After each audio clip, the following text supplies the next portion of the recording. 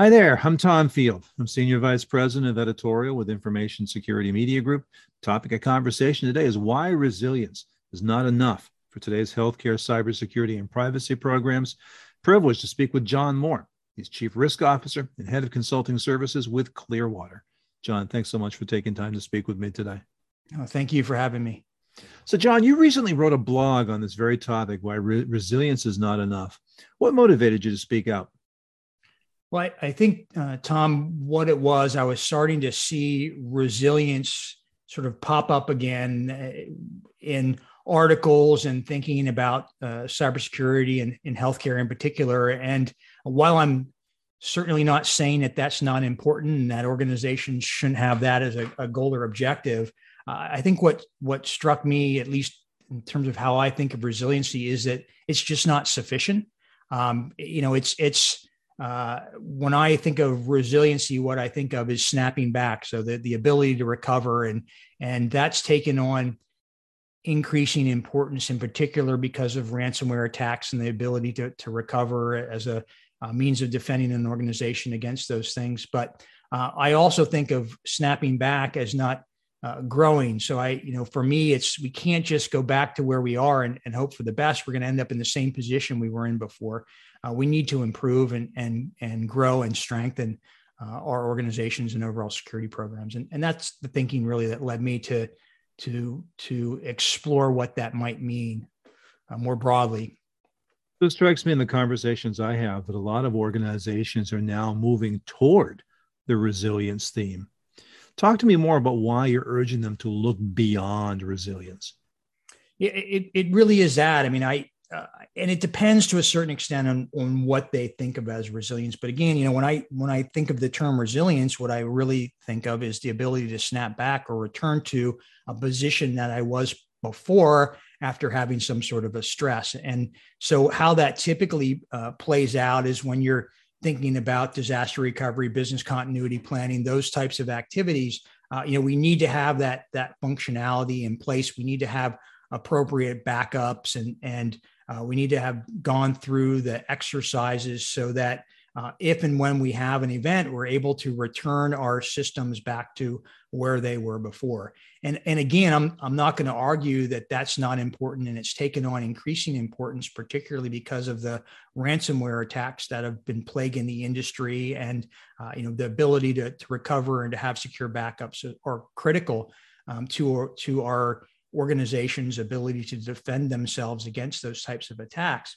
But in my mind, the reason that organizations need to think beyond that is because those individuals that are launching those types of attacks on healthcare organizations are not standing still.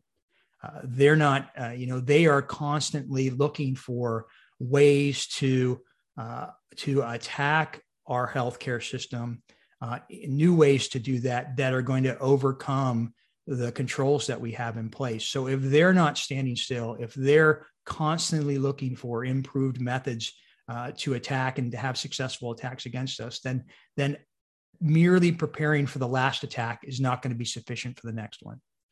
But John, help me define this. What does beyond resilience actually mean to you?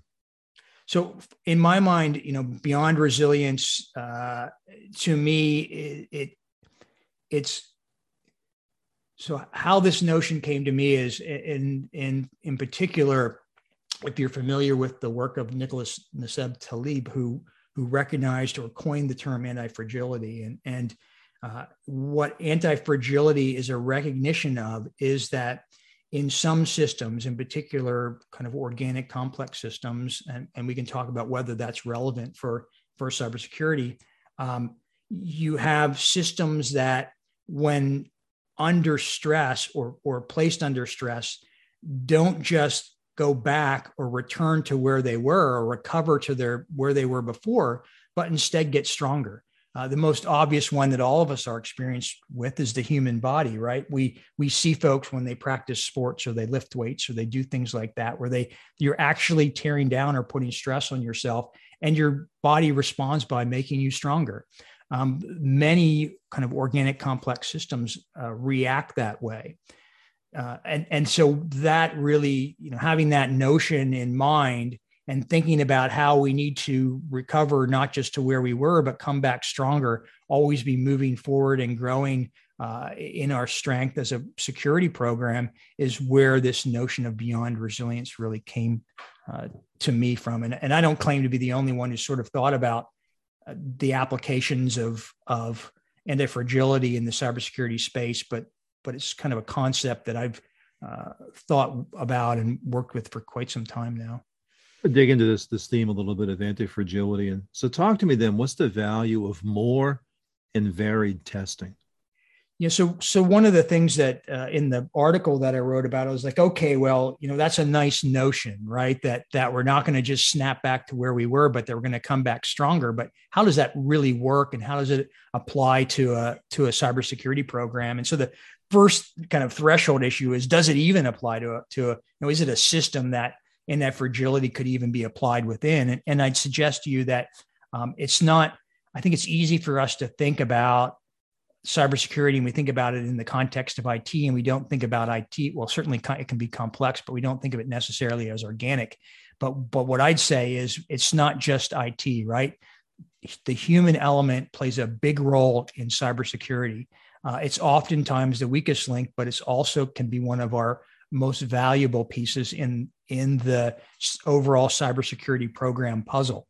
So recognizing that there is an organic component to this, that there is complexity, then the question is, okay, well, how would I apply the concepts of anti-fragility to that? And one of the first things we think about is more and varied testing. So what does that mean? Well, it's things like tabletop exercises where we actually are going through the process with those individuals that would be involved if there was a problem. It's things like instead of just the annual pen test or the quarterly vulnerability scan, thinking about red team testing or blue team testing or purple team, whatever the flavor, the color of the week is, where we're doing testing in a way that that is an exercise for those folks who are involved in defending our organization, that they can learn and grow from that experience more effectively and strengthen the program as a result. So just like, again, going back to the analogy of a human being, just like we would do different kinds of training to strengthen our bodies or perform better in a physical activity, a sport or something like that, we should be thinking about it the same way from a cybersecurity program perspective. How do we really train our teams on an ongoing basis so that they get better and stronger and more able to respond? John, you also talk about the barbell strategy. How do you describe that? Yeah, so there's this notion of a barbell strategy, and I really like this because it's closely tied to risk. And of course, risk and thinking about risk and how we address risk plays a key component in any sort of cybersecurity program. And the notion is that with the barbell strategy, and if you think of a barbell and you think of a kind of a traditional barbell, you have bigger weights on the end and then a thinner bar in the middle. Well, the concept is that maybe we don't think about risk as a singular sort of concept or threshold that we apply across the board to our whole organization. And instead, what we say is like, look, there's some systems that are critical to our operations. And those systems are so critical in thinking about risk there or applying a risk threshold. We should use a higher threshold of acceptable risk there, or be more risk averse in how we set up our controls associated with those systems. Then there's other things on the other side where maybe we take more risk. For example, maybe we look at some cutting edge security solutions that, they're a little risky. We don't know whether they're going to work yet, but we can make an investment in those. And if they do work, we're going to get a big payoff from those. Maybe they won't, but if they do work, we're going to get a big payoff. And then we use the kind of that middle where we're not making perhaps as big of an investment. We use those resources to add to each end of that barbell. If that, hopefully I described that in a way that's at least paints a little bit of a picture for folks. Absolutely. John, you also talk about a risk averse strategy. What do you mean by that? Yeah. And again, it plays off of this barbell strategy. I mean, historically, hopefully by now, all of the organizations in healthcare have some sort of risk management plan in place. They have some sort of risk management program where they have a strategy in place where they understand how they're going to look at risk across the organization. They're doing risk analysis on a regular basis. They're doing risk management. At least I hope they're doing it because they're required by law to do it.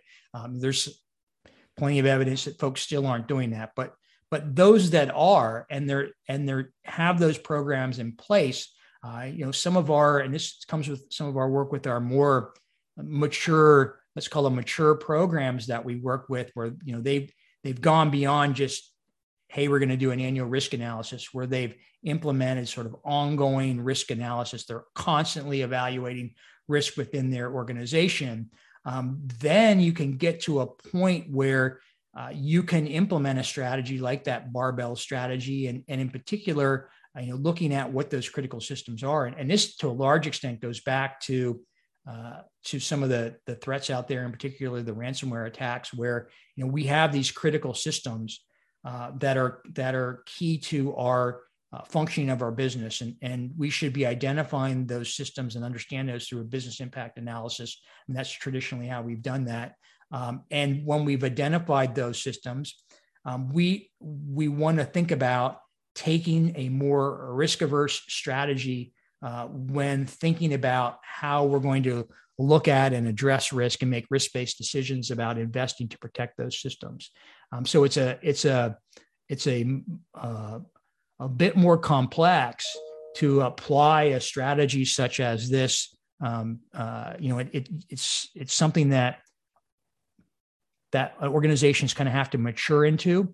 But if and when you get to that state, it provides an ability to think a little bit more clearly and make a little bit, I think, better informed decisions about how we're going to apply those limited dollars that we have. Because at the end of the day, there's only so many resources, only so many dollars we can apply to protect our systems. And so we really need to think about that, and making risk-based decisions is one of the key ways we do that. I say this to customers all the time. I've only ever run into one organization that told me that they had an unlimited budget for security. They were on Wall Street, and they may have not been even true with me. I don't know, but they claimed that they had an unlimited budget. But all the rest of us normal human beings out here, are working within limitations, and so need to think about how we're going to apply. Exactly right. So bring it back to Clearwater for me. How are you helping your customers now to grow beyond resilience? Yeah, so it's a lot of the things we talked about, and again, resilience is kind of part of that, but it's on the journey, right? So it's not that I'm saying that we shouldn't have a focus on resilience. All I'm saying is that if and when you get to that point, you really need to be thinking beyond that if you want to, be those organizations that are at least risk to have a problem that's going to be a big problem for you from a business perspective. So how do we help? Well, in terms of the testing, it really is that we've been encouraging organizations and having a lot of success with things like the tabletop exercises. There's a lot of times you're engaging with executives, leadership folks at an organization during those exercises who might not otherwise be that close to the security operation. So it gives them a real feel for what would it be like if we found ourselves in a ransomware attack. Where is that number for the FBI? How do we find that? Obviously, at times like that, just those little things, having kind of been there, going through that process, makes such an event, makes one far more prepared for that kind of event if it, unfortunately it occurs. So doing that kind of thing, we've been kind of talking to folks beyond the traditional pen tests and vulnerability scans, red teaming, those types of activities where we're more engaged with the folks that are providing the threat monitoring and incident response capabilities. So really working with them in a training type of exercise to help them, better understand and exercise their capability in an environment where they can learn from it, as opposed to, just being on the receiving end of it. So it's those types of things. The other thing we've been doing is, and I mentioned the BIA earlier, we're doing more and more work with business impact analysis. From a CISO's perspective, I think, and from a business perspective, the business impact analysis is the best way for a cybersecurity organization, and in particular a CISO, to demonstrate and help the organization understand the value of security. When you're having those conversations with the business folks about what systems they depend on to do their everyday work, and what happens if that system goes down, and are they going to be able to deliver care? What's the impact on the patients? Those kinds of conversations, that makes what we do in security very real and tangible to them. And so we've had, tremendous success with organizations going through that process, understanding what systems really are most important to them and their organization. I mean, what we've seen in the past is a lot of times IT organizations make assumptions about which systems are the most important, and that may or may not be right. You really want to have those conversations with those business folks. And I think if the organization is willing to invest in that, everybody benefits from it. And so we've been encouraging those kinds of conversations. And that is a natural follow-on to that is contingency planning, the normal things that you see for resilience. But John, terrific conversation. I appreciate your time and insight today. Well, thank you for talking with me. I always learn more from just these kind of conversations and thinking through these ideas, and I hopefully folks can benefit from this, and they'll get thinking about how to look at these things in a more proactive way. Again, the topic is why resilience is not enough in today's healthcare, cybersecurity, and privacy programs. You've just heard from John Moore, Chief Risk Officer, Head of Consulting Services with Clearwater.